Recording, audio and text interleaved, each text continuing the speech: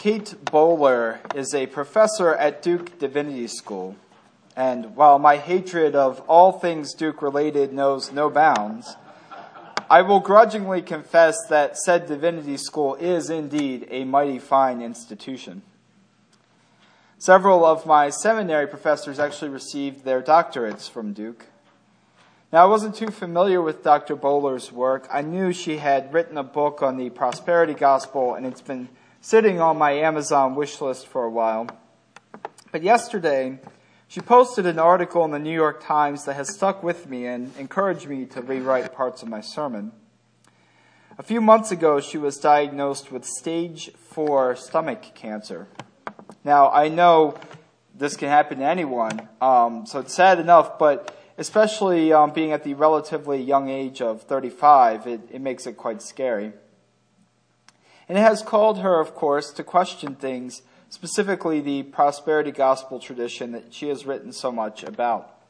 Now, the prosperity gospel is similar to the Protestant church in that it has many definitions and strands of observance, but the gist of it is that the belief is the belief that faith in God will lead to good things in your life. Now, that's very crude, but it is a crude doctrine to begin with. It argues that if you have faith, trust in God's plan, and throw in a dash of good old-fashioned Protestant work ethic elbow grease, you will be blessed with this new house, new car, new spouse, new life, and God will be the one bestowing this tremendous windfall on you as a product of your hard work and true faithfulness. The founder of the movement, a pastor named E.W. Kenyon, believed that Christians must avoid bad words. There's not so fun terms like sickness and poverty and poor, and instead accept positive thought as a means of peaceful expression. Kenyon's motto to repeat is, God is in me, God's ability is in me, God's strength is mine, God's health is mine, His success is mine, I am a winner, I am a conqueror.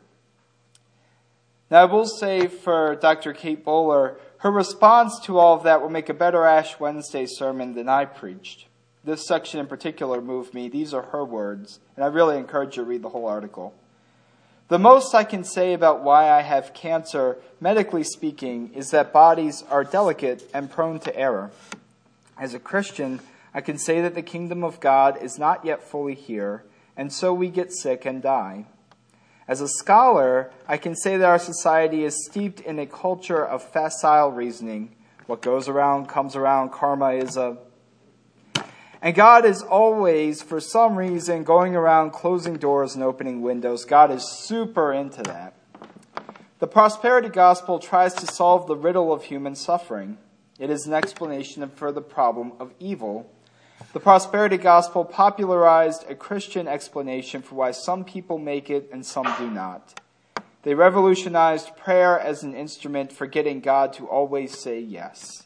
It offers people a guarantee. Follow these rules and God will reward you, heal you, restore you.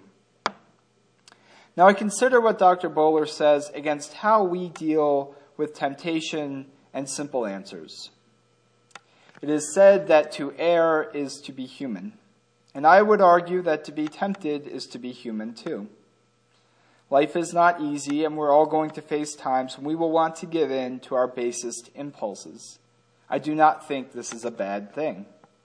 God knew what God created, and even if we corrupted it, God still knows us better than we know ourselves. Giving in to temptation is something different altogether, but I've known many a person to feel bad just for being faced with a choice to do something. Jesus is tempted. And he is not only tempted, but he is in a tough spot too, because he is wandering through this barren wilderness for 40 days and for 40 nights. And he is given the opportunity on 3 separate occasions to treat his divine DNA like a hereditary lottery jackpot. He just has to say a few words. Maybe he can even repeat the prosperity gospel mantra, and his Father will appear. Jesus can take the easy way out, and that's the temptation. And frankly, who could blame him? After all, there's ministry to be done, and this wilderness business is a waste of time. Jesus has just been baptized, so what else could he possibly have to prove to God? It's time to get to work. Temptation is a shortcut. It is a way of offering ourselves the maximum amount of momentary pleasure at the sacrifice of something greater and more important. Jesus turning stones into bread or taking the kingdoms of this world is a shortcut. Likewise, the prosperity gospel and other attempts to explain away the sadness and the pain of life are shortcuts. Poverty does not happen because impoverished folks do not pray to God. Cancer does not spread because a person is lacking faith. And children do not die because God needed another angel. Jesus does not take any of these shortcuts. He lasts 40 days in the wilderness not because he is stronger than us, but because he knows better than to succumb to temptations. He knows that his Father in heaven is not Santa Claus doling out blessings on the basis of faithfulness. No, God is working through us, through our pain, through our sorrow, through our temptation, and to the point of death. There is nothing God does not know because there is nothing that Christ did not experience. And that is why you should come to church on Sundays. And that is why you should share your own faith story. And that is why you should be invitational. It has nothing to do with your own personal success and everything to do with having faith that through whatever you go through, whatever that may be, God is there. There is no avenue in your life, good or bad, that the Son of God has not witnessed or experienced. If these 40 days remind us of the frailty of life, we will cling to the faith that we have in Christ through that frailty. And if we are reminded that the road of life leads to death, then we will cling to the promise of eternal life. Even at our lowest, Jesus shows us that we do not need shortcuts because God's got us. And to quote a beloved singer, if God's got us, we're going to be all right. So this Lent and in your baptismal walk, I encourage you not to take the easy way out, but instead remember that through our Lord and Savior, we have strength for the road ahead.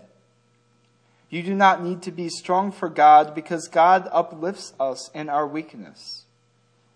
Even in the wilderness, Jesus does not take a shortcut.